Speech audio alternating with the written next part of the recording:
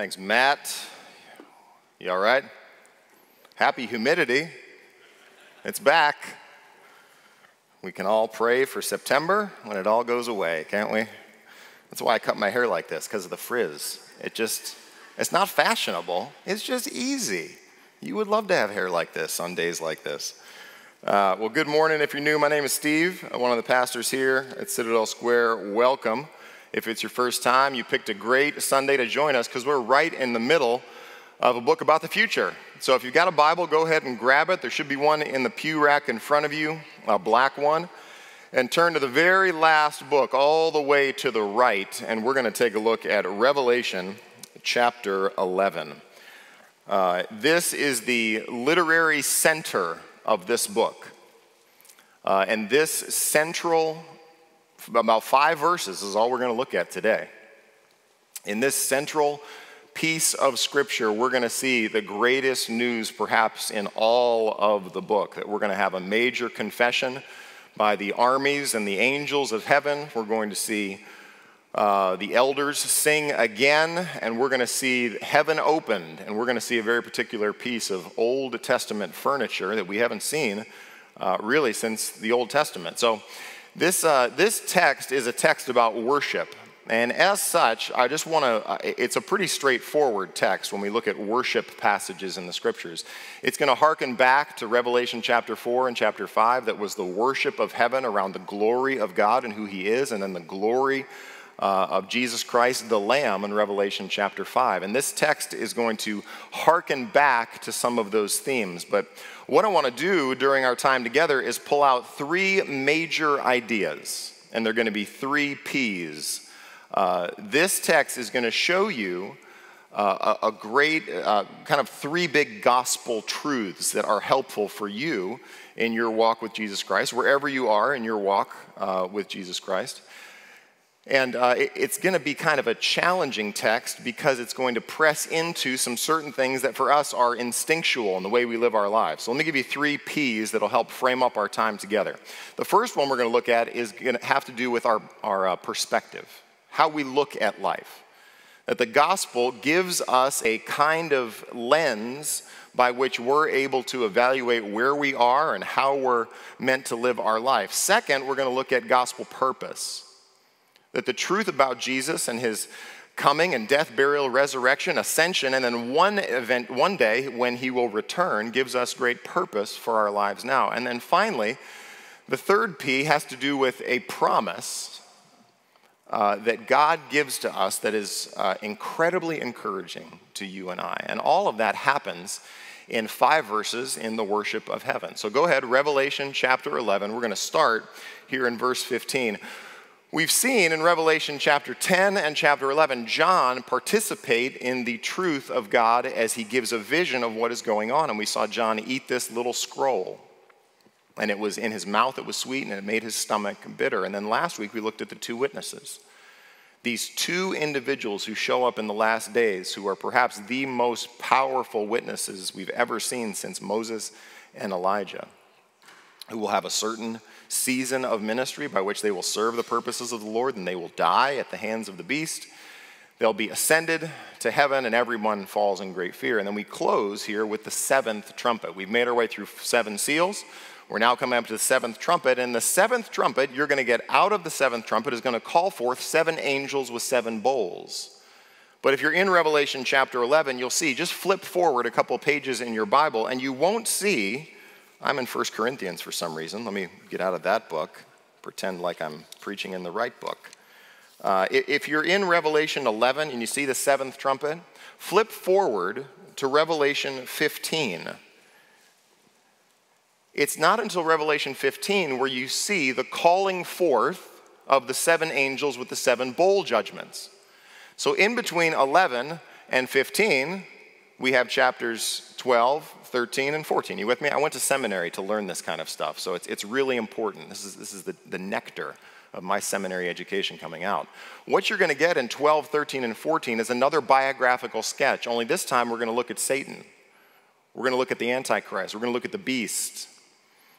And then we're going to see the fall of Babylon in chapter 16, 17, 18, until Christ returns in chapter 19. So we have, again, a period of the book of Revelation where we're going to have both chronology, the movement of God's plans forward, and biography, where we look at the major characters and players of the end times. But today, we're going to look at Revelation 11, 15 through 19, and see what God has to say to us in this text. All right? Let's get to it. Let's pray. Father in heaven, thanks for your word to us, that we can come as people who are often unaware of spiritual realities. And the Psalms say that as your word unfolds, it gives light. So we pray that as we look into the perfect, pure pool of the truth of God's word, that you would give us clarity and confidence, that you would minister to the discouraged who are in this room, who are facing seasons of life that maybe are bringing them despair and difficulty, that we would gain great confidence and great purpose in the lives that we lead, and that these great promises of your word would encourage us. So, Father, we pray as we come to your word that you would change us, that you would change me as I look into this text, that you would change our church and the men and women who are in this room, that you would change marriages and relationships and our relationships with this world, and that you would cause us in these few minutes to live wise in light of the truth of this passage. We pray this in Jesus' name and for his sake. Amen. All right, Revelation 11, verse 15, take a look. The seventh angel blew his trumpet, and there were loud voices in heaven saying, "The kingdom of the world has become the kingdom of our Lord and of his Christ, and he shall reign forever and ever."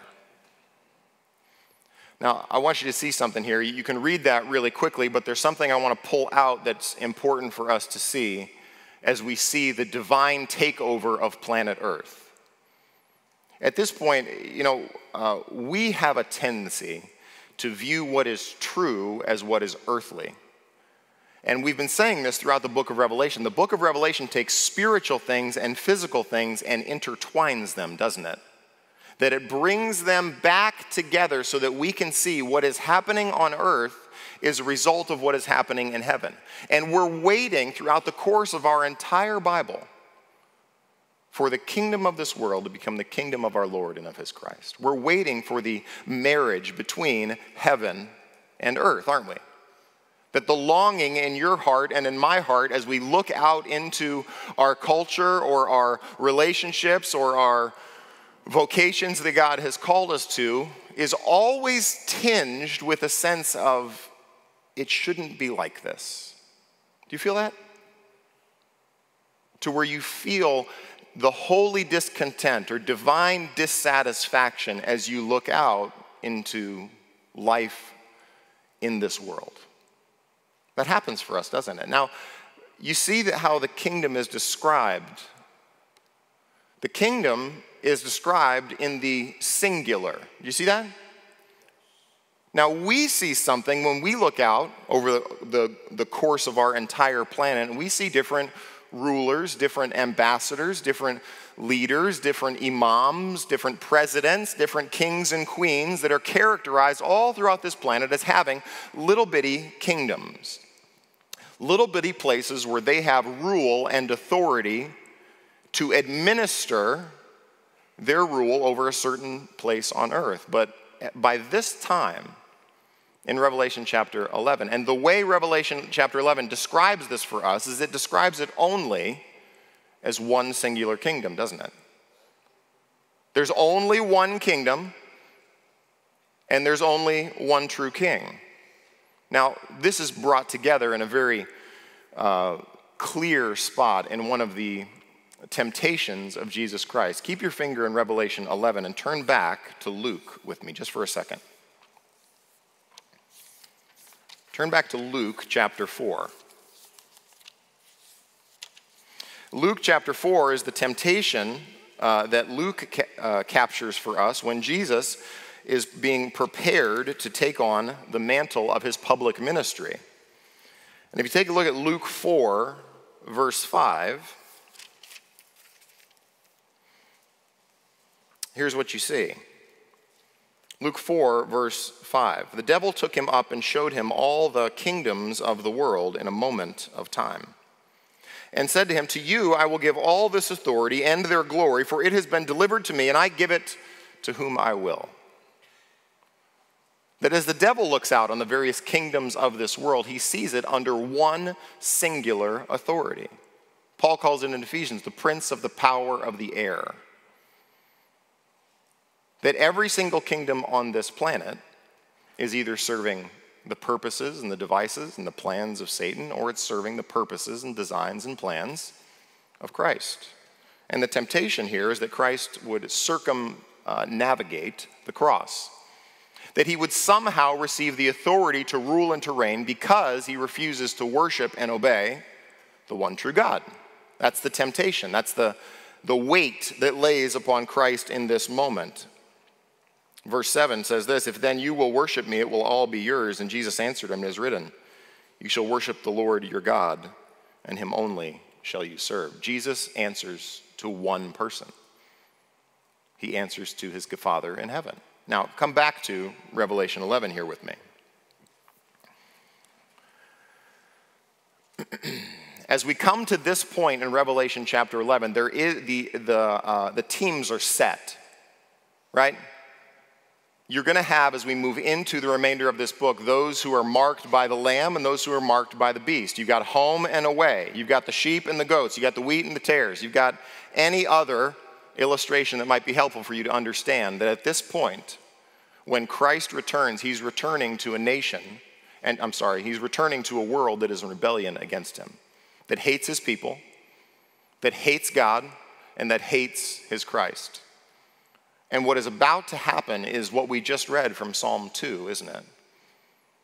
That Jesus in his resurrection in the book of Romans is called the divine Son. He was declared to be the Son of God according to the Spirit of holiness by his resurrection from the dead. And now God is going to call Christ to rule. We've been building up to this point as Jesus now is presented before the Ancient of Days from Daniel, receives the scroll, it's put into his hand, and God now says, "Rule." And now here comes Jesus Christ. This text in Revelation 11 is characterized by all past tense verbs. Do you know that? How is a text in the future characterized by past tense verbs? Because it carries a sense for us as we read it of absolute certainty that there is coming a time when Christ will return and he will rule over every inch of this planet visibly and with total authority and control. Do we see that now? No, we're waiting for that, aren't we? But the kingdom now, for Jesus, from Jesus' perspective, is that when he comes, and he says this in Matthew, when he casts out demons, he says, if I cast out demons by the Spirit of God, then the kingdom has come near. And the kingdom is among you. So how is the kingdom among us now? Well, it's among us now, among the people of God who submit to his rule and reign and purposes in our lives. While the world may be characterized by rebellion against God, there is a place where God's people recognize God's true king and God's people bow the knee to his purposes and plans being lived out in their lives. Does that sound familiar? But here we are. We're watching the already and the not yet reality of the kingdom. Now, this shows up. You have a cross-reference in your Bible at this point. You may have a cross-reference as Daniel 2 or Daniel 7. Now, Daniel 7 is where the Son is presented before the Ancient of Days, and he's given a kingdom and a dominion that will never pass away and that will be forever. The similar thing shows up in Daniel chapter 2. Daniel is a book about the intersection between the one true king and the kings on the earth. So that you have Nebuchadnezzar, who's intercepted by the king of heaven and earth and makes him eat grass for 7 years. Then you have his son intersected by the king of heaven, who says, you've been weighed in the balance and found wanting, and this night your kingdom is taken from you. And you have the intersection between the king of heaven and Darius, the Mede, who shows up and gets intersected by the king of heaven. So that God says throughout the book of Daniel that he rules over the kingdoms of men and gives them to whom he will. That God has total, complete, sovereign authority. You believe that? That's important for us to know, isn't it? Now let me apply this. And I'm going to give you 3 big applications. This is incredibly important for the life of the Christian. Because at some point, we have to acknowledge that all of our dreams and plans and agendas and passions and desires for life on this planet ultimately is held in the hands of the one true and only sovereign King. See, we can read this text and we go, well, I have great ambitions for God. I have great plans that I think God ought to stamp and sign off on for me to bring glory to his name. But you ever have one of those times in life where you have great plans, vision, dreams, and ambitions, and you're building your sandcastles, and God's divine, joyful bulldozer just rolls them over? And you have this sense of God in heaven going, that was a great plan, Steve, wasn't it? But that's not my purpose, and that's not my plan in this season. I've had that happen. And all of us as Christians are going to face seasons. And we do this all the time. We go, God, your kingdom come, your will be done, as long as it lines up with my kingdom come and my will be done. You ever been there? Where all of a sudden your career changes. And you go, God, this was not my plan to bring about your kingdom. God, this season came to an end that was a really sweet season, and now I'm in a season that I don't like all that much, and this really doesn't feel like your kingdom come, your will be done. And every Christian is going to wrestle with whether or not in the deep places of our heart we are serving our agenda, our plans, or we're serving God's purposes and God's plans. You been there? Christians, say amen or move your head in a direction that I know you're awake. Yes, you've been there. You know what that's like. See, our daily lives are at the intersection of these two kingdoms. Let me make it kind of like a side point. We pray every month down in the fellowship hall. And the reason we do that as a church is we don't just come together and we ask God for things. We come together to pray as a church because even as a pastor, I can have great plans, dreams, and visions, and our elders can think and pray and dream about things, but ultimately we come before the Lord of heaven and earth. We come before the one who has all authority in every place on this planet, and we're asking not just for God to stamp our plans, but to align our hearts to what God wants to do. This is why prayer is so important, and why, unfortunately, so many of us neglect it. Because we think we know the mind of God in a season, but we don't submit our plans and dreams to him to go, God, change whatever you want. Knock down whatever is not of you. Would you do something in the spirit that is beyond what we could ask or imagine? God, would you align us as a church to your kingdom come, your will be done? Do you pray that? Do you align your heart to the truth of God's purposes and God's plans? And open your hands. See, this is what inoculates you. You know, we as Americans hate failure. Maybe I'll just do this. Maybe you love failure. I, as an American, hate failure. I love seeing my plans get accomplished in my time and in my agenda. And when I face failure, I can immediately shift into bitterness, feeling like God is off his throne. He can't use this season. God didn't know what he was doing. I had great plans, and if God would have only followed up and done what I asked him to do, we could have moved the kingdom forward. Amen? And this acknowledgement of your kingdom come, your will be done, inoculates me against failure. It inoculates me against bitterness against God, that God didn't do what I wanted him to do. When you pray that way, you keep your heart soft to the plans and the purposes of God. So we need this great big perspective on what is going on, right? We need this in our church to say, oh God, would your kingdom come and your will be done in Citadel Square as it is in heaven? Would you do what we cannot do? Would you show us the perspective we ought to have in this season?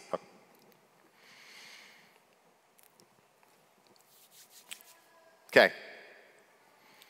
That's your perspective. That's pretty important, isn't it? Yeah, incidentally, this is an important element of discipleship, is it not? No? That's okay. I'll tell you that this is an important part of discipleship, that as you talk with other people, as you share the truth of the gospel with others, you are not promising them that their career is what Christ is building and the gates of hell will not prevail against it. Right? That we are coming to a one true divine monarch over the planet. And we are bowing the knee in our lives. If anyone would come after me, he must what?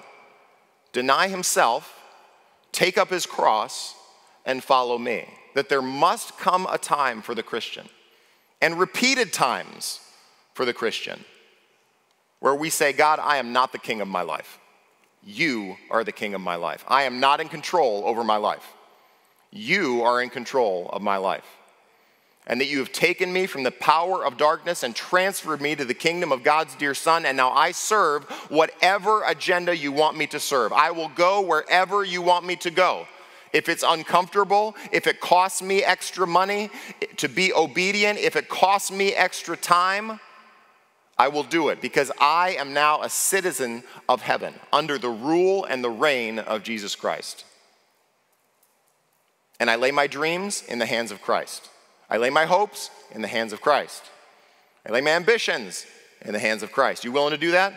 And to watch Christ crumple them up and go, now you're ready. So that's your perspective. Now let's look at the next section here. Look at verse 16. The 24 elders who sit on the thrones before God fell on their faces and worshiped God. Is this good news? It is good news that Jesus reclaims the planet. And he says, now this place is mine. I will not put up with any more rebellion and anger against my people. This kingdom is now my kingdom, and now I rule it. They worship God. They say this, we give thanks to you, Lord God Almighty. That phrase for God talks about his total omnipotence, sovereignty, and control in the book of Revelation. It's mentioned 9 different times in this book as a recognition that God is who he says he is, and he has total right and authority to do everything that he does in this book. Now, that's his title. Look at what it says here. We give thanks to you, Lord God Almighty, who is and who was. Now, typically, we've heard this before in the book of Revelation, who was and what? Is to come. Now, isn't that interesting that it is not here in this text, is it? No, I think that's super interesting. You know why? Because he's come. He's here. He now begins to rule.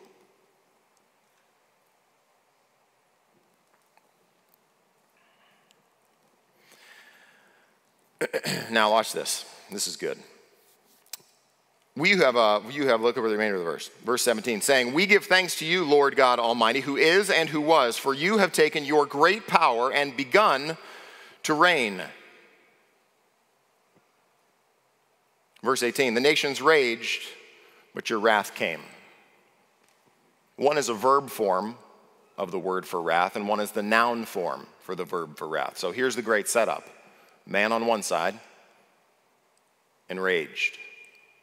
God on this side, enraged. It's a play on words. How do you think this is going to go? Just take a wild guess. Who are you betting on? That's what we read from Psalm 2. I was going to take you there, but Timothy preached 10 minutes of my sermon already. I appreciate you, Timothy. Wherever you went. Thanks. You can also look at, this is Psalm 2 and Psalm 110 are 2 of the most often quoted Psalms in the New Testament.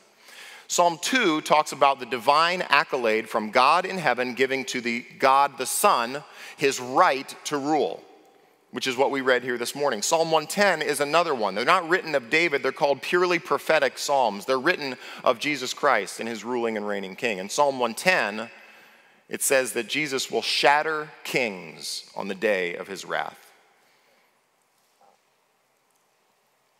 that when he comes and returns to reign, there will be no ultimate opposition to what he says. The nations raged, but your wrath came. Now watch this. There's three things that happen, and they come out of this next this next phrase. The time. You see that? See the time? The time is not, there's two words for time in your Bible. One has to do with chronological time. 1:15, 1:30, 1:45, 2 p.m., right? That time moves forward. The other is the word kairos, and it has to do with a season of time. It's used when the demons talk to Jesus when they hold the Gerasene demoniac, and they say, have you come to torture us, to torment us before the time? When Jesus gives the parable of the church age, of the wheat and the tares, he says there's coming a point where you're going to let them grow together, and then we will harvest them at harvest time. And here, there's a season when Jesus Christ returns and said, now I am going to rule and I am going to take over. Three major things are going to happen. The time for the dead to be judged. Hebrews says that it's appointed to man to die and then to face judgment.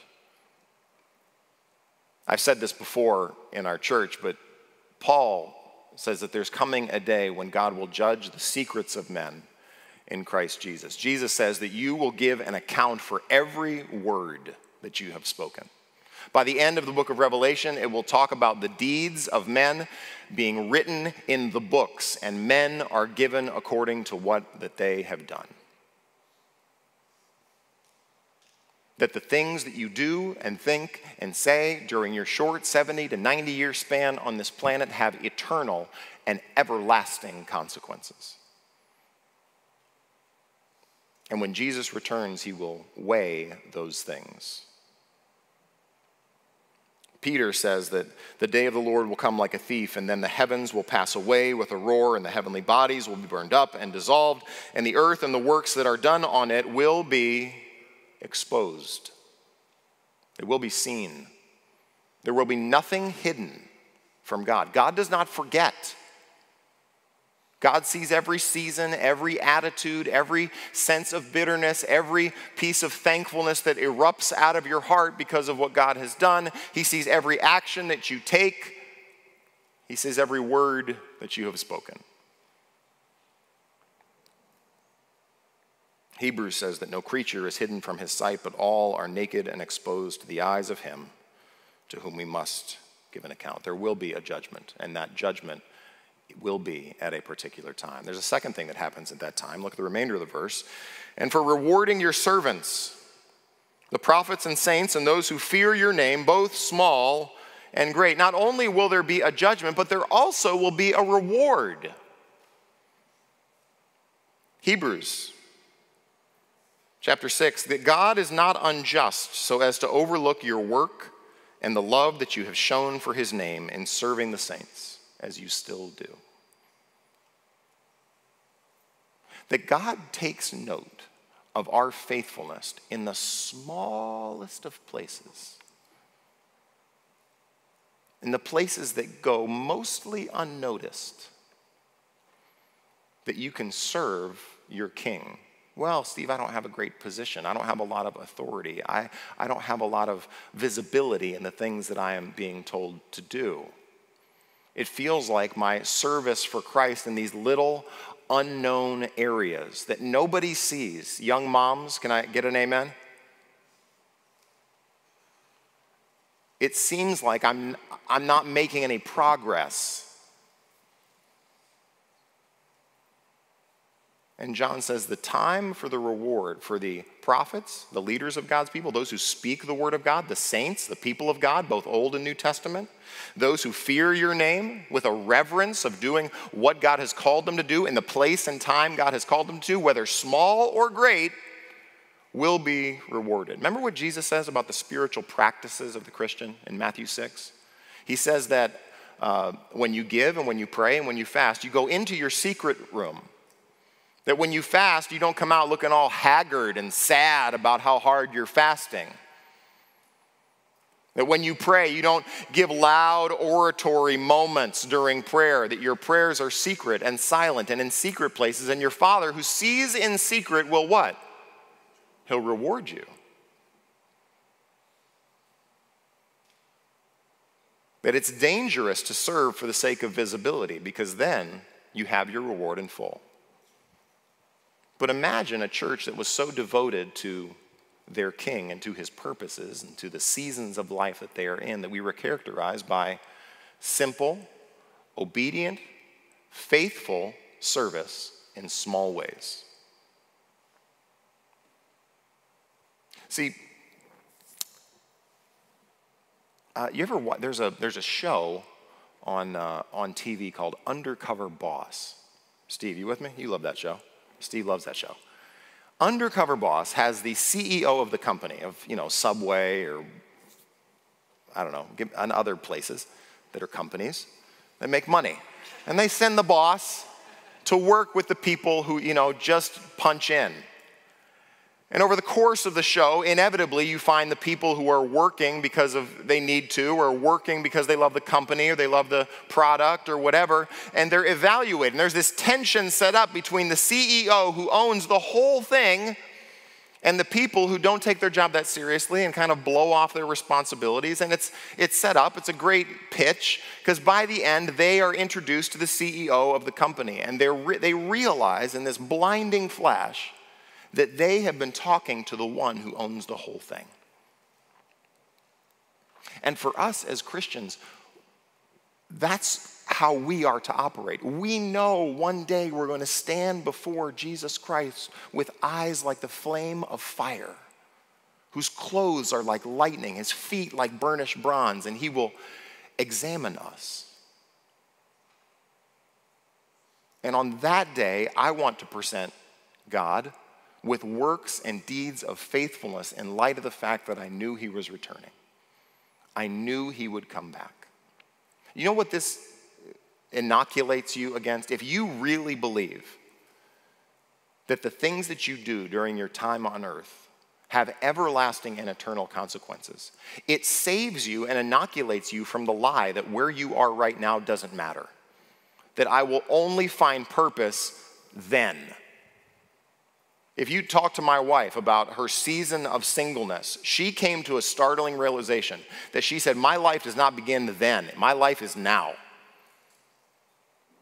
That my life is here to be lived for the glory of Jesus Christ and his purposes right now. I don't need to get there. I can serve him now.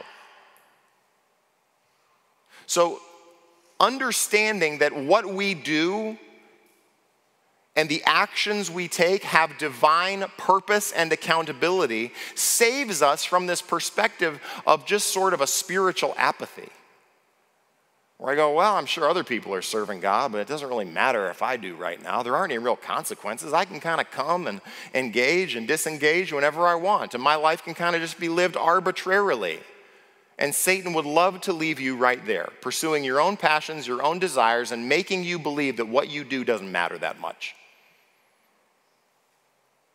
But if you live in light of divine accountability, then you can step into areas of service where things are not seen because of the faithfulness of Jesus Christ and your love for him and who he is and what he has done. And you can live on purpose. You don't have to be aimless anymore. You can align your life with what God is doing on this planet. Finally, there's a time coming for destroying the destroyers of the earth. Okay, so you got a divine perspective.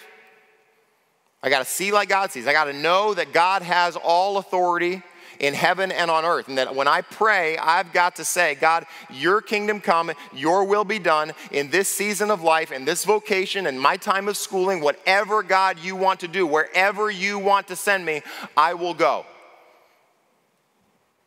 And then 2, I can live on purpose in those seasons. You with me? That I recognize that what I do matters. What I do can have an impact for God's purposes in somebody else's life. That I can really walk with God in the simple areas of life, of my parenting and my conversations with my spouse or the work that I'm doing, and trust that it's not meaningless. Okay, number 3. There's one more thing that I think is a great promise in this text, that you'd read it and you go, I don't know why this is here. But we're going to see one more place in heaven, one more piece of furniture that we haven't mentioned really in the whole book. Look at verse 19. Then God's temple in heaven was opened. Moses, when he's given the instructions for all of the implements in the tabernacle, the bread of the presence, the lampstand, the incense altar, the altar of sacrifice, the holy place, the most holy place, the ark, all of those things are given by divine pattern, it says. That you will make things according to the pattern that you received on the mountain. Which means the visible things during Moses' day were a copy of the true heavenly things. Then God's temple in heaven was opened, and the ark of his covenant was seen within his temple. All ownership. You see 3? God's temple, his covenant, his temple. There were flashes of lightning, rumblings, peals of thunder, and an earthquake and heavy hail. Now, why in the world is the ark here? Why in the world do we see the ark in heaven? Why in the world is heaven open so that John can see the ark? Well, the ark was built by Moses during his day. And the ark contained 3 things. It contained God's law, the tablets of stone written by the finger of God. It was given to the people of God, the truth of God. That they would know these are God's righteous standards.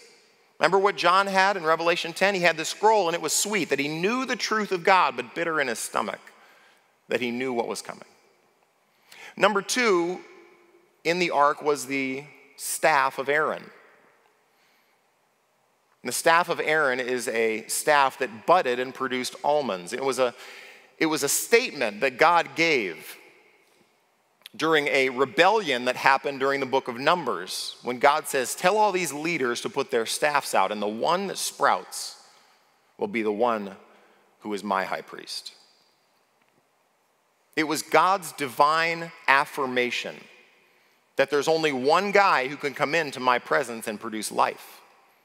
There's only one guy who has authority to access the most holy place. And number 3 in the ark was the jar of manna, which reminds the nation of Israel, reminds the people of God that God has provision in the most barren of places.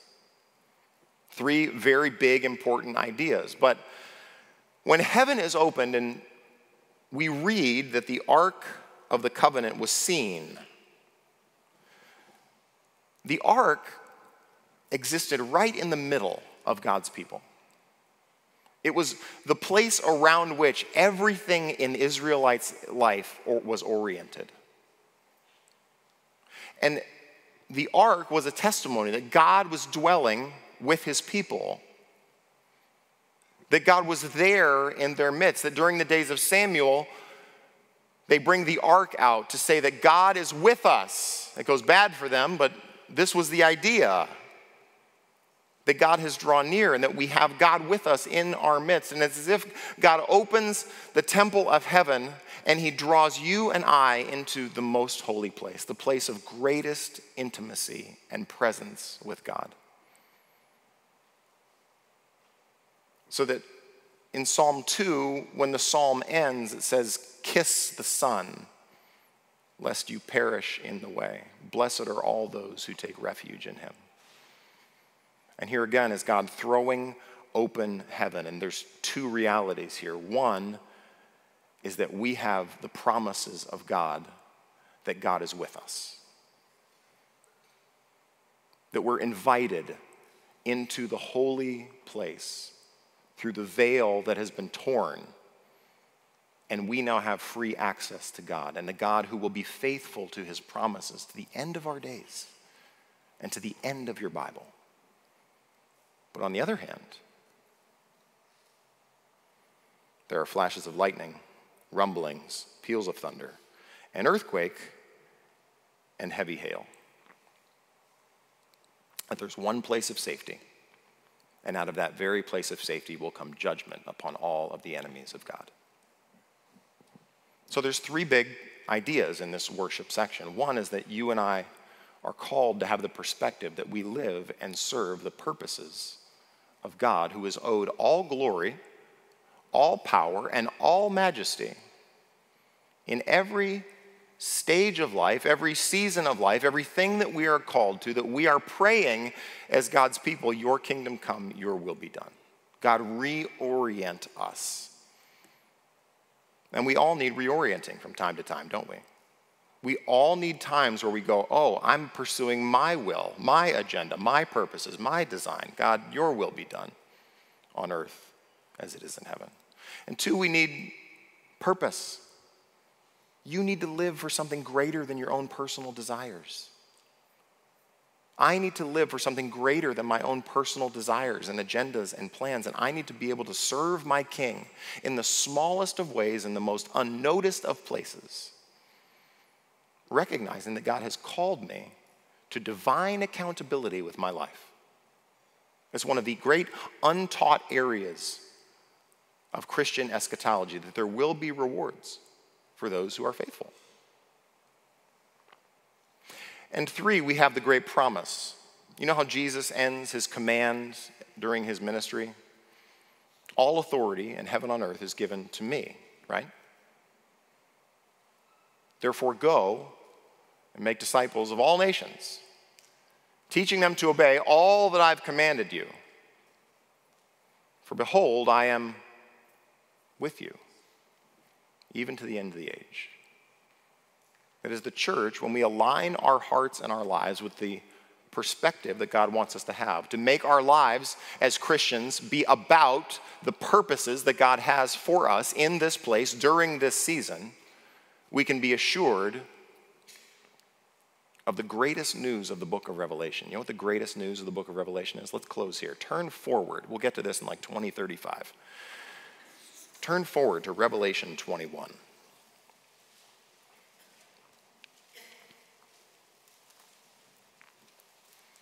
This is the remaking of the new heaven and the new earth, but the joy of the remade heaven and earth is here in these verses. I saw Revelation 21. Y'all there? Somebody here still flipping. Almost done flipping. Okay, we're done. I saw a new heaven and a new earth, for the first heaven and the first earth had passed away, and the sea was no more, and I saw the holy city, New Jerusalem, coming down out of heaven from God, prepared as a bride, adorned for her husband. And I heard a loud voice from the throne saying, here's the greatest hope of the Christian. The greatest hope of your heart and my heart is this verse. Side point before we get there. Paul, at the end of the book of Galatians, says, far be it from me to boast in anything but the cross of Christ, through which I have been crucified to the world, and the world has been crucified to me. That Jesus Christ on the cross broke our relationship with the world. He took it over his knee and snapped it in half, so that the cross becomes our greatest boast, because the cross assures us of what Jesus says at the end of his ministry in the book of John. He says, Mary, don't cling to me, for I'm ascending to my Father and to your Father, to my God and to your God. And the hope of the book of Revelation is right here. It's verse 3. I heard a loud voice from the throne saying, behold, the dwelling place of God is with man. He will dwell with them, and they will be his people, and God himself will be with them as their God. Isn't that your hope? That one day you will see him eye to eye.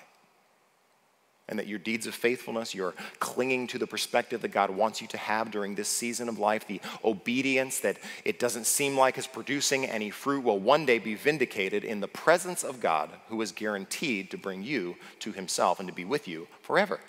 Amen? That's how the book of Revelation ends. Not with you getting everything you want in heaven, but with you getting God. that divine relationship ultimately will extend into eternity where you and God see each other eye to eye, and that he is your God, and God is your God, and you are his people. Okay? Let's pray. Father, thanks for these truths of worship in heaven that reorient our perspective, that give us divine purpose and guard us and inoculate us against apathy and an aimless kind of life together. Father, what great truths is that we can call you our God and we can be your people. That you love us, you saved us, you forgave our sins, you brought us into right relationship with yourself. Would we live in light of the promise that you have reestablished our relationship with one another? That in Jesus we have the audacity and the courage to boldly enter the holy place. That we can pray and you hear us, that you can reorient our lives, that you can give us joy in service, that you can give us a perspective in the seasons of our life that are bewildering to us, because most of all, we love the fact that you are with us. God, would that reality cause our hearts to erupt with joy? And it's in Jesus' name we pray this. Amen.